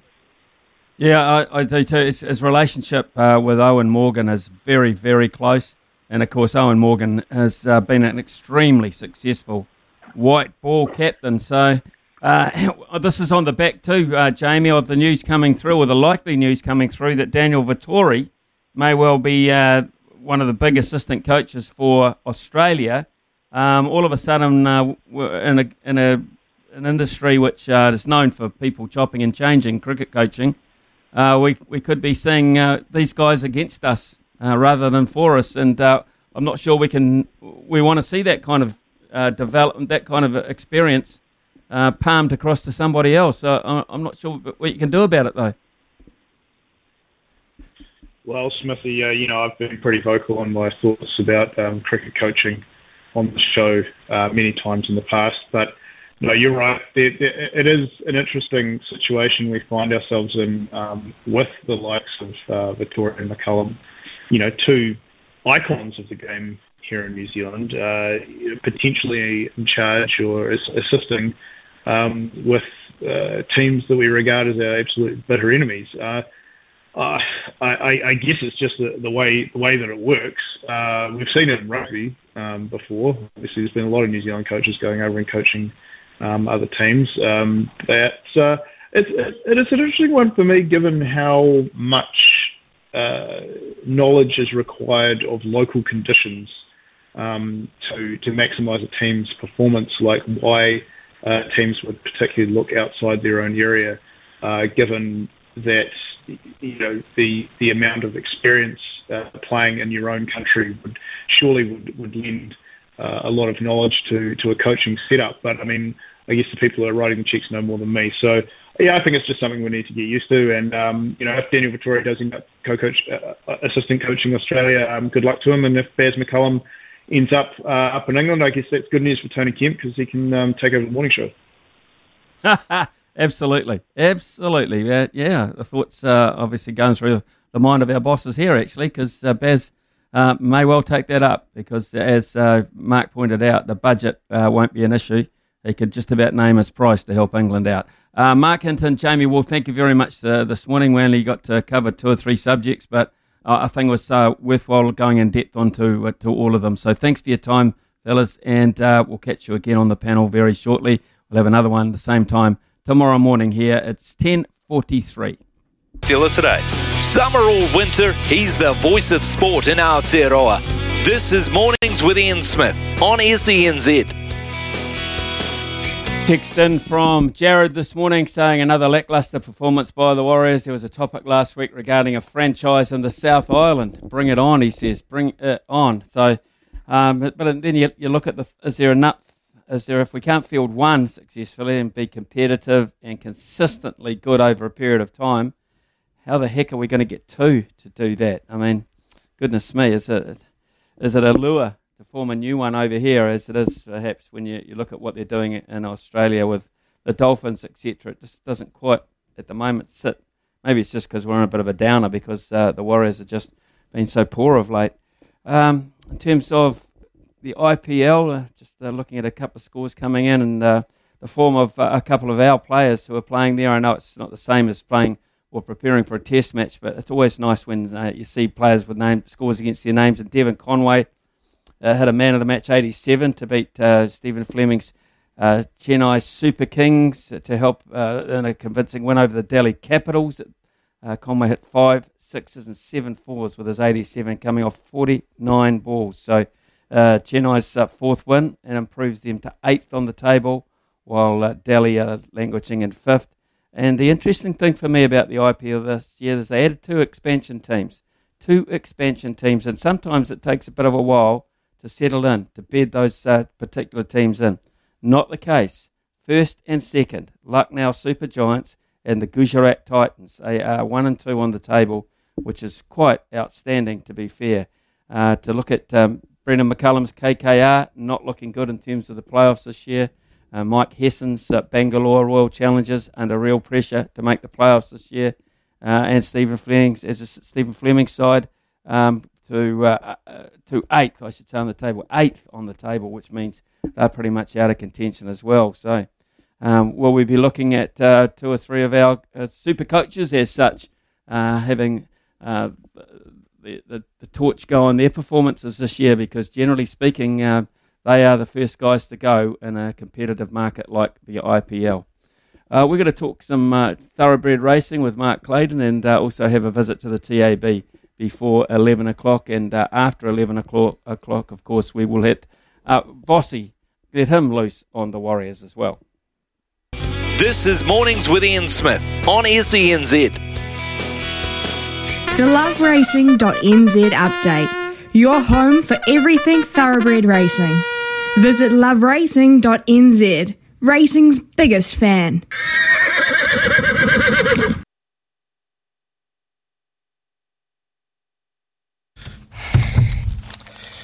Sorry, folks, a few technical difficulties there. Smithy, bit of bad internet connection, I believe, in Hawke's Bay, but we do have Mark Clayton on the line. Loving the racing there, of course, mate. What have you got for us? It was only great happening today, but gee, we saw the Kiwi contingent arrive in force the Gold Coast on Saturday and sort of didn't win that piece. It's just a head up, head down, and he lost the bob to the favourite Prince of Doom, but heavy track of sort of state, so big winter in for him in Queensland. And Coventina Bay, she got on the back of Zaki turning for home, but couldn't quite just finish it off. But she'll take a ton of improvement out of that run. But yeah, they're going to be on their game to beat Zaki over the carnival. Love to hear it, mate. Love to hear it. How did you go on the weekend on the punt? We had Andrew Seabrook and Steve McKeon, and we got down to the last. We needed Jack the Lass for a result. She did it for us last week. Couldn't quite get there this week, and old Steve McKee was quite bullish on Castle Bay, and as soon as they crossed the line, he said, told you we should have taken a Quinella. He was quite right, but yeah, we were close, and look, I'm looking forward to this week. At this stage, we've got Sam Spratt and Steve Davis. So 2 people who can talk, so I won't get a word in on Saturday, so I'm looking forward to that. Mate, we always love to get the word in on you, so thanks so much for joining in. Crossing now over to our friends at the TAB. Paul Moate, what have you got for us today? G'day, Logan. Yeah, well, what is it? We're into the NBA playoffs, and this afternoon we've got the 76ers hosting the Miami Heat in Game 4 of their Eastern Conference semi-final series. The Miami Heat took the first two games in that series against an Embiid-less 76ers side. Joel returned in Game 3 and got the victory for the 76ers. They're still in Philadelphia for Game 4. $1.70 76ers. Miami Heat at $2.11. The Miami Heat have taken slightly more action in that head-to-head market than the Philadelphia 76ers. I expect to see Joel Embiid out there for a little longer than the 36 minutes he produced in Game 3. And so looking forward to him filling the stat sheet. And we've got a number of power plays on that match. The most popular at the moment, Joel Embiid to score 30 or more points in Philadelphia to win at $5.50. Of course, we've got a same-game claim promotion on that match, so plenty of time for punters to have a go at that. And I couldn't leave without mentioning the Warriors. They're 8.5-point dogs this weekend, Magic Round, against the South Sydney Rabbitohs. The Warriors, $3.25 in the head-to-head market. The South Sydney Rabbitohs at $1.33. Early money on the Rabbitohs at $1.33, and I can understand why after the performance this weekend. Yeah, that's fair to say, Paul. Hey, thanks so much for your time, mate. Always loving hearing from the TAB. Make sure you gamble responsibly. Coming up on SNZ Mornings with Ian Smith. Hopefully, Smithy's kit, we get him back online shortly because we always love hearing from the man. But we also have Andrew Voss. Smithy's the voice of cricket. To me, Vossy is the voice of rugby league. He's coming up very shortly on SNZ. Polaris has shiploads of vehicles arriving every month. Visit your local Polaris dealer today. From behind the stumps to behind the mic, nothing gets past Smithy. This is Mornings with Ian Smith on SENZ. Just about to put the cap on an incredible 2 points. Here is Hines. He'll chip it out towards Katoa. Raming and taps it backwards. Nakora nonchalantly just reels it in with one hand. Happy to take the tackle. No, he's not. He gives it to Nico Hines. Back inside. The pass was okay. Gets the party started. The Shire erupts. Well, it was a hard one to watch for the Warriors fans last night. Mark Stafford here because Smithy's kit has died down in Havelock North, so I get to do the Warriors recap. Now, if you stayed the course and watched the full 80 minutes, it was a real hard one. You'll be forgiven for changing the channel or doing something else entirely after what transpired at Shark Park. 29-10 was the scoreline. It's been described as a historic win for the Sharks. On the other side of the coin, the Warriors have strung together 3 very frustrating performances in a row that does it put Nathan Brown's position as coach into question? To potentially give us some words of wisdom, not potentially, definitely, and just a little bit of therapy after that loss, along with reminding us these other footy teams worth watching, is SEN's own Andrew Voss. Vossy, great to have you here. Welcome in.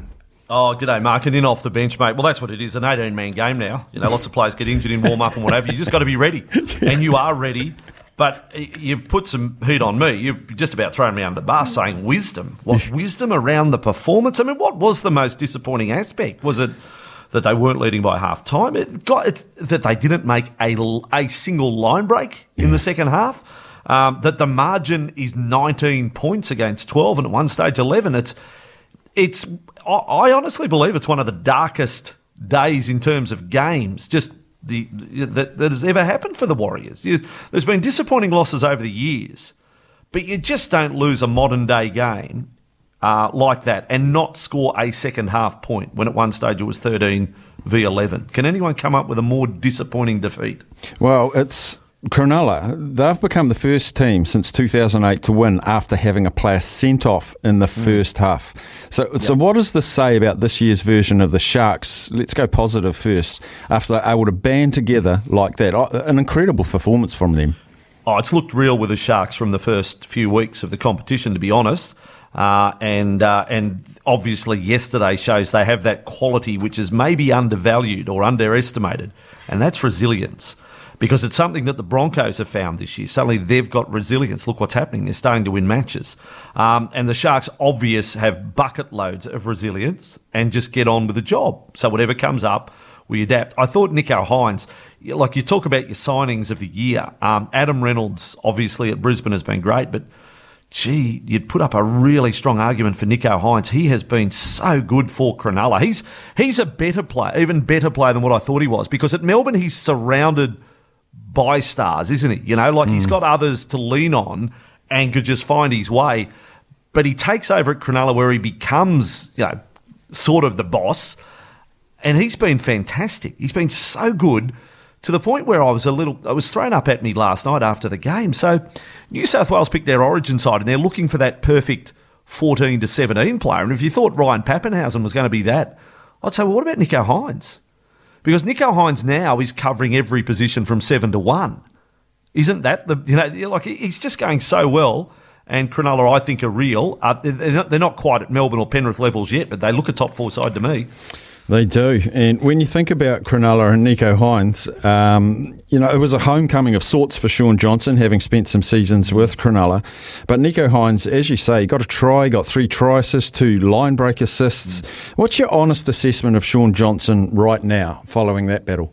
Oh, well, you're talking to one of Shaun Johnson's biggest ever fans. But Shaun, I can only call what I see from yesterday. He has to shoulder a lot of the responsibility there. I mean, that game plays into the lap of Shaun Johnson, and the Warriors got it right. Within a minute of the send-off, a matter of tackles, they're scoring in the corner through Dallin Watene-Zelezniak. A few minutes later, they're getting their second, and you're thinking, well, Shaun will be the man who orchestrates this and will, play smart, and it just didn't happen. It just didn't happen. So yesterday was a really disappointing day for Shaun individually, and I just don't know what would be said in the dressing room. Nathan Brown, I mean, I was asked today on our breakfast show here, which was more disappointing, losing to Melbourne 70-12 or yesterday? I'm tempted to say yesterday. More disappointing than conceding 54.5. Yeah, on the Baz and Izzy for Breakfast show this morning, Israel Dagg mentioned at half-time you've got the cameras in the dressing rooms. Matt Moylan was right up his players, backs to the wall. We go out, we go battle. Then they showed the Warriors dressing room and they're just sitting around there, and it looked like they were just saying, oh, well, boys, we've got a man advantage. We'll just keep doing what we're doing, stick to our processes, all of that stuff. 2 different teams took the field in the second half. Matt Moylan inspired. What about, though, if you had known sitting there in the dressing room at half-time that in the 54th minute your opponent was going to lose another player for 10 minutes? And look, I will say this, I believe Jesse Ramian should have been sent off, and it's hard to dispute the perception of many that he wasn't sent off for good because they'd already sent off a player. Yeah. That the officials didn't want to reduce the team to 11 men. That is the perception, and we probably do need an explanation. Now, where it's going to be shown up today, Warriors fans, and not that you should get upset because you've end up beaten by 19, against understrength side. But the charge sheet today is going to tell the story, because I believe Jesse Ramian will cop a tougher charge or a more serious charge than Will Kennedy. And then obviously you'll ask the question, well, how was Jesse Ramian not sent off? And the league will have to explain that. Because it shouldn't really matter, should it? Even if one player's gone off, if 2 players have gone off, if it's a send-off offence, it's a send-off offence, and the league needs to highlight that today. Of course, the spotlight always goes on the coach when a team is continually underperforming, because he's supposed to be the inspirer. Is his time as Warriors coach no longer tenable following these recent performances? Is that a conversation we need to have? Well, they're obviously terribly disappointing. I mean, I like talking football with Nathan Brown. I'll put my cards on the tables. I really like discussing football with Nathan Brown. I like watching Nathan Brown coached sides when he tactically puts a few things into play, but obviously something's not as it should be there at the moment. I mean, yes, yesterday is, to me, I can't imagine there being a more headed to the bottom of the pit than yesterday, losing in such a manner, and the Sharks win running away. So it needs to be quick. The response, look, they got a win after the loss to Melbourne, when they're absolutely blown off the field. They at least come back and win the next week and come from behind to do so. But I think the reply this week needs to be even better at Magic Round. They need to really turn it on. So they get a week at home this week at their Redcliffe base. The game's going to be at Suncorp Stadium. I'll tell you what will affect preparation this week. Rain's forecast all week for southeast Queensland, and I'm talking heavy. By Friday, we're talking 100 mils in a day. So it's going to be some tough days on the training paddock in the wet, sort of any given Sunday stuff. But they have to have a swift response and be back to their best by next weekend. Yeah, and they face the Bunnies next. They're coming off a tough 32-12 loss to the Broncos, featuring former captain Adam Reynolds, who was fantastic. Which side between the Bunnies and the Warriors do you think's come out worse for wear going into the Magic Round? Well, the Rabbitohs probably have more expectation on them simply because they're a heavyweight from last year and for all recent seasons. So they're at the moment as underwhelming. While they're not in the bottom four, let's say, the Tigers, Titans, Bulldogs, Knights down on 4, the fact that the Rabbitohs are outside the 8 through 9 rounds is one of the more underwhelming performances of the year. So much more expected of them. And there wasn't, I'll bring back the R word into it. I didn't see much resilience from the Rabbitohs against the Broncos the other night. So, yeah, there's more than just the attack isn't clicking for the Rabbitohs going on there when they concede 32 points against Brisbane. It was 18-12 with 20 to go, so you get down to the championship minutes, and South's had very little, and that's a worry. It is a worry. And finally, Vossi, out of ECN, thanks for jumping on with us, as you do on Mondays on Mornings with Smithy. What's your thoughts on the NRL Magic Round potentially moving to the new Sydney Football Stadium? A magnificent stadium, I'm sure. But do you feel, I know you've got good connections here with the Warriors. You came over weekly and called the Warriors games and enjoyed the Fritz's Wieners at half time. Oh, you're making me cry. You're making me cry. Should New Zealand get a crack at it first in 2023? And I'll just correct you, at halftime? No. I had them at pre-game and halftime. Just correct you there. That's how good they are. Never could hold it at 1. Always wanted to go an even number. Look, I'm actually all for Auckland before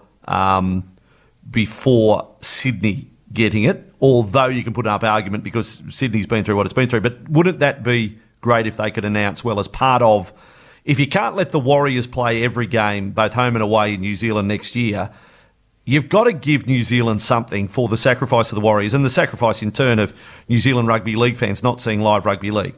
I think the timing would be right to say you have a Magic Round. It doesn't have to be next year, but say we are locking it in for 2024.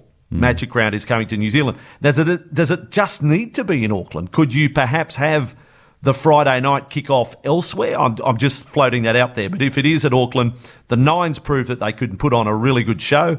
It would be rugby league over 3 days. It would be a lovely way for the code and all fans to say thank you. And, of course, then there would be fans. What a great time to know you got 2 years in advance to plan a trip to Auckland to watch the rugby league for people in Australia. I'm saying it's got my vote ahead of Sydney, and I live in Sydney, so New Zealand, Auckland has my vote ahead of anywhere else. Yeah, and I'd imagine all the Kiwi League fans in Australia, they would come, catch up with their family, watch some great league. I always say finally and think of another one. I'd love to get your comment. We've been talking about it probably on all shows over here on SENZ for the last week or two about the possibility of a second New Zealand team, and it sort of came off the back of 27% of NRL players are Kiwis.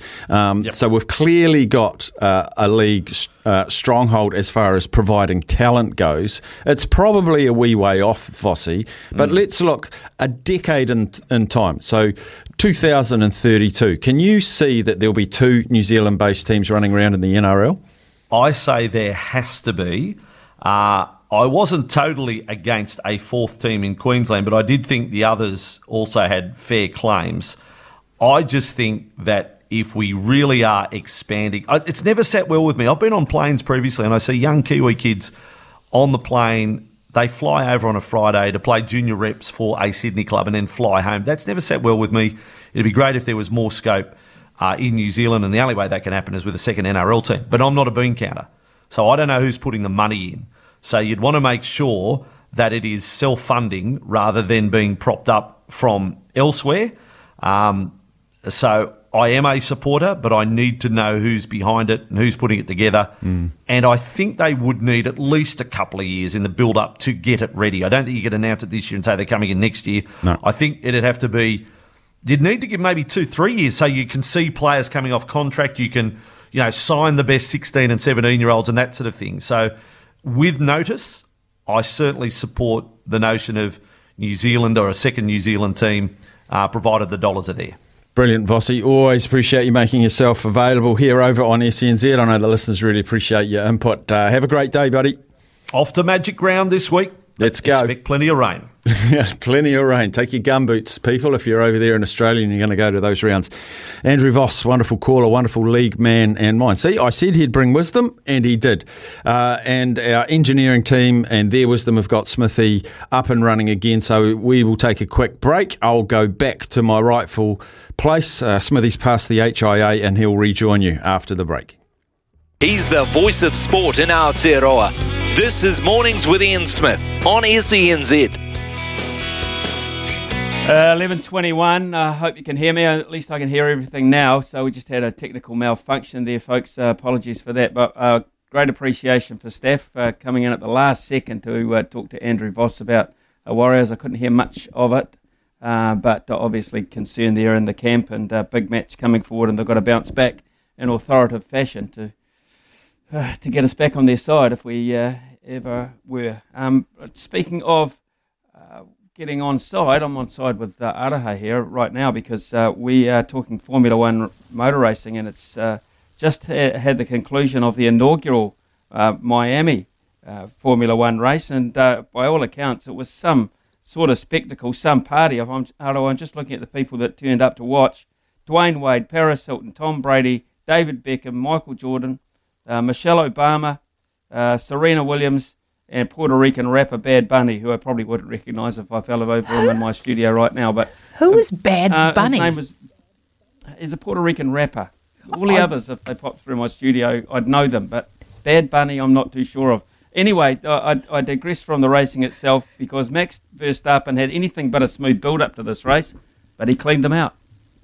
It was so impressive to watch, and there's just something when they were talking during the race, maybe during qualifying, about how when Fernando Alonso races, you can tell it's him no matter what colour the car is because he still drives like a teenager, sort of like, I don't care, I'm just going for the apex. And Max is sort of like that too. And what's really lovely is that there's all these young people coming up through the ranks, as well as people like Sebastian Vettel and Fernando Alonso and Lewis, albeit, in sixth place, but the boys who are in their 30s and 40s are still scrapping. Miami was very colourful. They had a beach in the middle of the track, which is nothing strange. I mean, especially when they've got races in places like Abu Dhabi, but, a beach in the middle of the track. Pharrell was there, but I didn't notice any bunnies. No, Bad Bunny was there apparently, and that's a shame. Actually, just before we get to the race itself, yes, interesting. 80,000 tickets each day. Well, 80,000 capacity, but they never had any general admission because that was a demand. Here we are in New Zealand talking about trying to get a few people along to watch a game of Super Rugby. They didn't have any general admission tickets. And it was sold out so far in advance. So the other thing, people who know Formula One and who have been watching Formula One and have been, fans of Bruce McLaren from that era, right? So that they're all sitting here going, I already know all of this. You're not telling me anything new. But for anyone who has only just joined the Formula One sort of wave after Drive to Survive, having those sorts of numbers in America is astounding. So this is only the second race on the calendar for America, and it used to just be Austin, Texas, and now it's Austin and Miami, and then next year they'll also add Las Vegas. Mental. If they thought Miami was a bit crazy, can you imagine, never mind Michelle Obama, can you imagine what's not going to be talked about after Las Vegas next year? Would be fantastic, wouldn't it? Something to perhaps aim for, Arawa. Put your bickies in the tin and you might just be able to... We might need a correspondent over there. SENZ might need a correspondent. Yes, well, I think it's probably more like cookies in a tin in Las Vegas. But they are going to have to build a circuit for Las Vegas. It used to be a street circuit. I don't know how much of it is still street. Parts of it is street and parts of it won't be. But the track in Miami was around a stadium. It was basically built on a car park, and... on the first day, parts of you could tell when you were listening to the media speaking that everybody was trying to be very kind. I hear a lot of focus on the commercial aspects of Formula One these days. And if you're not listening carefully, sometimes you think that people are really hyped about the track. But what I heard was sort of this gently sifted, let's be kind to the Miami track and let's not criticise it too much because we need the American audience to be able to monetize the sport even more. And it's taken so long to crack the US. I mean, so the last time that they raced in Miami was when Bruce McLaren was driving, and he was 22 years old, and he won his first Formula One Grand Prix, and it was the Sebring, how do you pronounce it? Sebring Formula One Grand Prix. Please don't judge me if you're super guru Formula One dude, but Bruce McLaren won in Miami. And then, of course, it never went back there. So it wasn't called the Miami GP, though. There you go, random fact from Auntie. Random fact from Auntie Arawa. Some other random facts to look at now. Of course, with that win by Verstappen, the gap is now 104 to Leclerc, 85 to Verstappen. So game on. It's mental, isn't it? And can you imagine what it would have looked like had Verstappen had a more reliable... Well, I don't want to say reliable because I think all of the cars are a bit weird at the moment. Nobody really knows what they're driving. Any given Sunday, they're out there. One day it's a Starlet, the next day it's a rocket ship.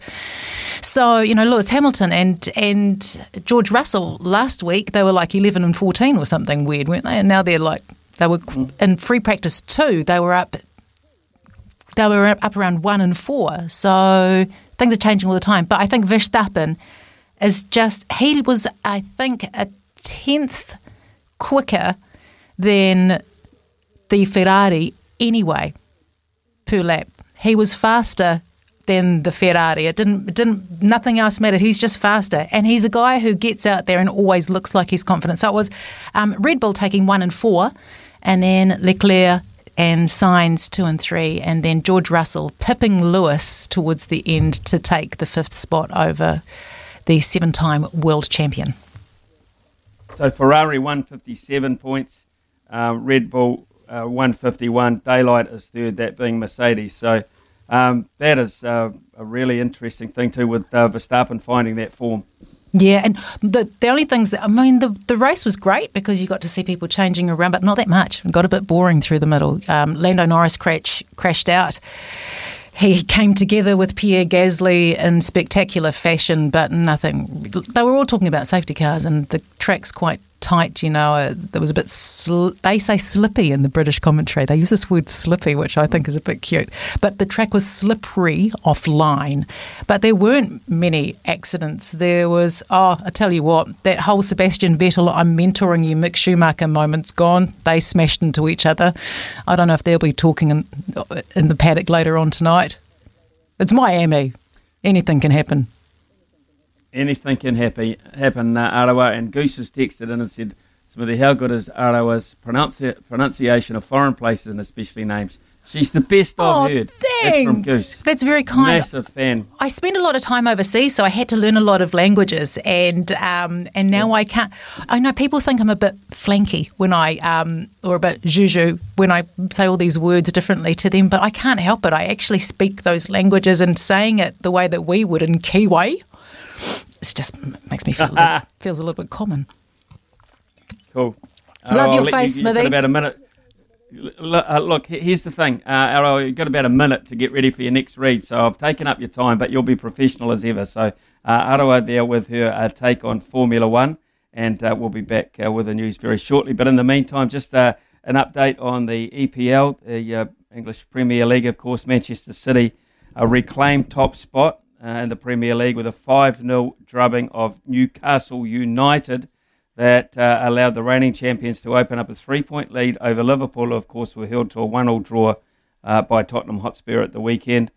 Chris Wood, playing for Newcastle, spurned a great chance to give his side an early lead, but the visitors were no match for City, who took an important step towards a 4th title in 5 seasons. 86 points to Liverpool's 83, with both sides having 3 games remaining, and City now having a superior goal difference as well. So Liverpool are looking at City to perhaps drop probably 4 to 5 points for them to have a chance. Liverpool do face Aston Villa on Tuesday, with City up against Wolves a day later. They'll probably both win games for either of them, so it won't change the table situation at all. Arsenal remain fourth and move 4 points clear of Tottenham in the race. Leeds slipped. Arsenal beating Leeds 2-1.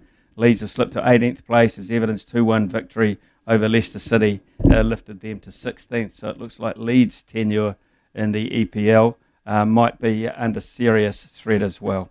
Update there from the EPL.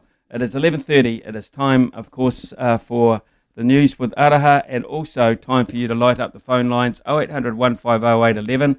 It is that time of the day where it is Stump Smithy for a chance to win some sleep drops, of course, and some product. And when you talk about product from the TAB, you talk about betting vouchers. It's as simple as that. We'll be back shortly, but here's Arawa. Ian Smith's had a good match here. Stumped by Smithy. Ian Smith really is top class at his job. Yes, pad up and grab your bat. We're back on track here, SNZ Mornings with Ian Smith. Quick shout out there, of course, to Steph for picking up the bat when we needed him. Up for grabs today is a $50 TAB bonus bet, as Smithy said before, plus some Sleep Drops Daytime Revive. Try New Zealand Sleep Drops for all ages, lifestyle stages, and sleeping challenges. Always read that label and take as directed. Check out sleepdrops.co.nz. And Smithy, first up at the crease, we have Kiri from Manawatu. Come in, mate. Hey, mate. How you doing? You feeling good on a Monday? Not too bad, actually, yeah. How's Smithy? How are you, Smithy? Yeah, well, we lost transmission there for a second or two. You're almost playing Staffy, so you've probably got more chance against me, Kerry, so I wish you all the best for that. In terms of, you're a big rugby man, Kerry? Yeah, big rugby man, yeah.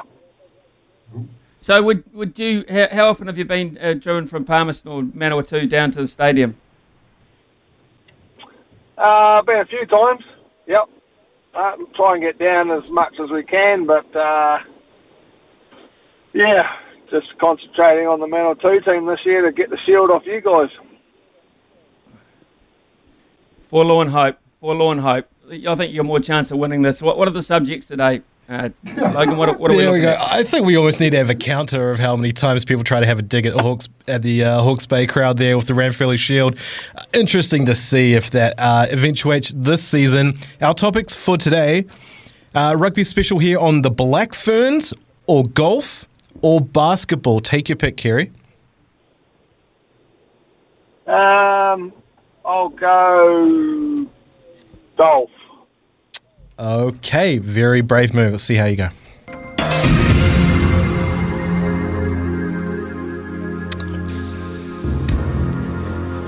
Oh, okay. First question for you, Kerry. First question. Ryan Fox. He's been making a name for himself over in the European Tour. What was his margin of victory in February's Tour win in the UAE?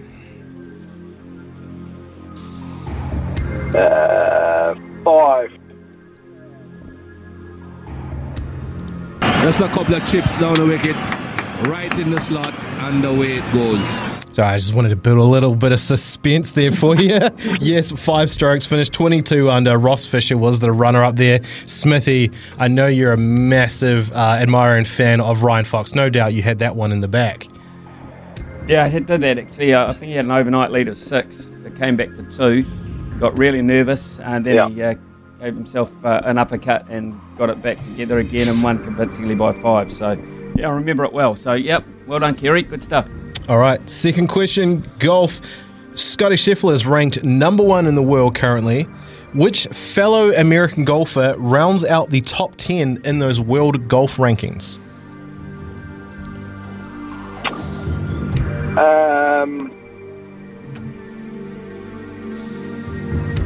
Top 10, eh? I'm going to go Rahm. One of the worst things I have ever seen done on a cricket field. Smithy. No, John Rahm's Spanish, but I think John Rahm would be a lot higher than number 10. I'm going to go Colin Morikawa. One of the worst things I have ever seen done on a cricket field. You're right, Rahm is much higher up there. I believe he's number 2 at the moment. He was number 1. Of course, Scotty Scheffler is bumped up there. No, the correct answer is Dustin Johnson. He is currently number 10 in the world. So you are still alive. Kerry, last question for you. In his only major title to date, Who did Aussie golfer Jason Day beat to win the PGA Championship in August 2015?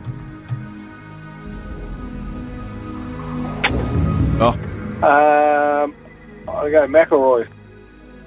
One of the worst things I have ever seen done on a cricket field.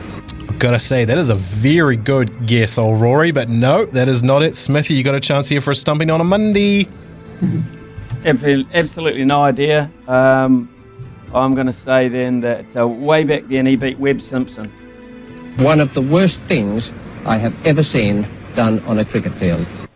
The correct answer, Jordan Spieth. It was who he beat out to win the PGA Championship there in 2015. Finished 20 under with 3-stroke margin of victory. So, Kerry, speaking of victories, mate, you have won a $50 TAB bonus bet. Hold the line, and our good man Brian will get you details. Great start to the week. Thank you. Thanks, Smithy. Yeah, cheers, Kerry. Well done, buddy. And we'll hear from other people throughout the week as we give away, or the opportunity for you to take away product from the TAB, and of course the wonderful sleep drops as well. After a short break, we'll be back with, I'm not quite sure what. Well, we might discuss, have a discussion about atmosphere at Super Rugby games, because I was part of it at the weekend. I quite enjoyed it. It was a great game of rugby. It's 11:38 here on SENZ. Shiploads of vehicles arriving every month. Visit your local Polaris dealer today. Summer or winter, he's the voice of sport in Aotearoa. This is Mornings with Ian Smith on SENZ. It is 11:43 here on SENZ, and just thinking back to that quick discussion this morning about whether Brendan McCullum would be a candidate for the white ball coach for England cricket. So that's T20 cricket and 50 over cricket. Of course he would be. Who wouldn't want to have him involved in that? So if he has been asked, I'm sure he's seriously mulling that over, because it would be a hell of a job. It's a very busy job being involved with England cricket. England tend to play a lot more cricket than a lot of nations around the world. They're pretty sought after. So he'd be away from home a lot on the back of his KKR commitments in the IPL. He's also got an expectation to spend some time in the West Indies and the CPL too, the Caribbean Premier League, where KKR have a sister team or a brother team in that as well. So he's got that to consider. Plus, of course, he works for us, and he works for Spark TV as well in the summer. So pretty busy sort of itinerary for Brendan, as well as the horse racing interest. So I'm not quite sure just how genuine that request is, or whether he's even considered it. But if you're looking around the world, to be innovative, to think ahead of the square, to get your white ball cricketers going in the right direction, particularly with his knowledge of English players in the T20 competition, I think Brendan McCullum would be an outstanding prospect. So we'll just keep an eye on that and developments in that direction. They haven't even, I don't think they've actually picked a test coach either, a red ball coach either. That's still in the offing. So they've got a lot of work to do. Rob Key is the new general manager of the playing side of things, and the team things. Rob Key, a former Kent cricketer, commentator for Sky over there in recent times as well. He's charged with that responsibility, and they're naming the coaching staff quite late. But that series against New Zealand, that first test around New Zealand, is on Lords on June the 2nd. That is not too far away at all, Logan. No, it's not. And, speaking of this English team, of course, all we really know at this stage, Smithy, they have a new test skipper, Ben Stokes. And one thing that he's come out and said that he wants to see his predecessor, Joe Root, return back to number 4 in the batting order in that series against New Zealand. Smithy, what do you think of that? Yeah, I think that's a good spot for him. I think Joe Root has been sacrificing himself from time to time. That's what happens when you're a captain. You tend to take the mantle in positions where other people haven't been doing their job, so you sort of chop and change. That generally means you probably go up the order a wee bit, and I think batting 3 is just a little bit too high, unless you can guarantee that you've got an opening combination of substance. And now that is the problem for English cricket. For me, it's not so much, Joe Root's always going to be in the side. Ben Stokes is always going to be in the side. The problem is they have not got starts. They just do not have opening batsmen over there that you could say are quality test players that you can rely on 7-8 times out of 10 to get you a half-decent start. Compare that to Australia, they're always getting good starts. rocketing away to good start. We are at the moment with Will Young, Tom Latham, and that's the secret of where you've got the luxury of your better players, your top-class players, your number one players as such, to come into the order. And that's why, Kane Williamson will acknowledge that right from the outset. Ross Taylor would too as well. When your top order, and I mean your genuine top order, your opening batsmen are getting you away. They're nullifying the new ball. They're negating and waiting for the pitch conditions to change while they're out there, more in favour of batting. I just think it's a better thing. So for me, that's what Ben Stokes has to find as captain. He's been very outspoken. He said, I've already spoken with Joe, asked him to go back to 4. I'm going to be at 6. And that just gives you an example of how strong, how powerful the captain is in the English cricket mix. It's what Ben Stokes wants to happen, not what the coach wants to happen or what the selection panel want to happen. It's what Ben Stokes wants to happen. Wherever Joe bats, he gets runs, but his best position is at 4. He'll probably be averaging 90 now instead of 60, so that'll be good. He averages 51.27 at number 4 compared to 39.67 at 3. And Stokes has said himself, I want to come in at 6. So now they've got to find 4 players to bat around them, really. 2 openers, a number 3 and a number 5. So still a lot of questions asked in that English lineup. Yeah, and one thing I find interesting, Smithy, you mentioned this last week, I believe, when we're talking about Ben Stokes. They're in the search for their coaches over there in England, and typically you would pick, the coach might have a say in who is going to be captain, but of course it's kind of gone the other way around here, and Ben Stokes sounds like he's calling a lot of the shots. So what do you think that kind of dynamic would be like when they do announce who is going to be coaching England? Well, yeah, it's a very good point, actually. What kind of coach do you want, and what kind of coach will work with Stokes? And one of the reasons why coaches come and go is because they don't get on with captains. And if captains are playing well, i.e. Pat Cummins, Justin Langer, obviously the symmetry or, the synergy, I should say, there was just not right. And he was able to occupy and work well, Justin Langer with Tim Payne. They were a good combo. But the personality there was entirely different. Justin Langer with Pat Cummins, clearly, and other senior players in there wasn't the right mix. So Justin Langer, despite being ultra successful, had to go. Now, Ben Stokes is a fairly, I wouldn't say, he's quite a quietly spoken sort of a guy. Off the park, he's had a lot of controversy. We know he's had controversy in his life, just late night antics, etc. But he's had to go through the mill. He's been through the mill over that. There's nothing tougher than having to face the onslaught of the British media. And he was able to get through that and come out the other side of it to be a World Cup hero, a Test hero, and absolutely turn things around. The one thing Ben Stokes has got going for him as he enters the job is the backing of the nation, and that is huge. The England cricket fans, and they are demanding as well, will be absolutely thrilled that Ben Stokes is there as a come and follow me, I'll show you the way sort of a leader. So they'll be very, very happy that they've got Stokes there in that capacity. Just who they put alongside him. Who, I do not know. I think he's the kind of guy who's going to, at some stage, I think that he's the kind of guy who just has to work along with Stokes and ease himself into the role alongside him. The previous coach was very good, Trevor Bayliss from Australia, who worked alongside Joe Root. He was very good. He worked alongside Owen Morgan in the World Cup, and he let the players do their things, and he was an organiser behind the scenes. A Mike Hesson type person, if you're looking, an organiser, an out-and-out organiser. Never played Test cricket as such, never played a high level of cricket, knows the game inside out, and knows how to organise things behind the scenes and get everything in a row for the players to have no excuse for poor performance, to make it as simple as possible for them. So that to me, a Mike Hesson type coach, as opposed to a Justin Langer, who's a fist punching type coach. I think that they're the kind of guys that probably will work with Ben Stokes a little bit better. All I can say right now, Smithy, is I hope the ECB listens to SNZ Mornings with Ian Smith after all of that. Well, they probably don't. That's the thing, and they're probably glad that they don't as well. But anyway, it is 11:51. We'll have a short ad break, and when we come back, Staffy's already been on this hour, but he's got 4 hours to fill this afternoon, and we'll find out how he's got to do that.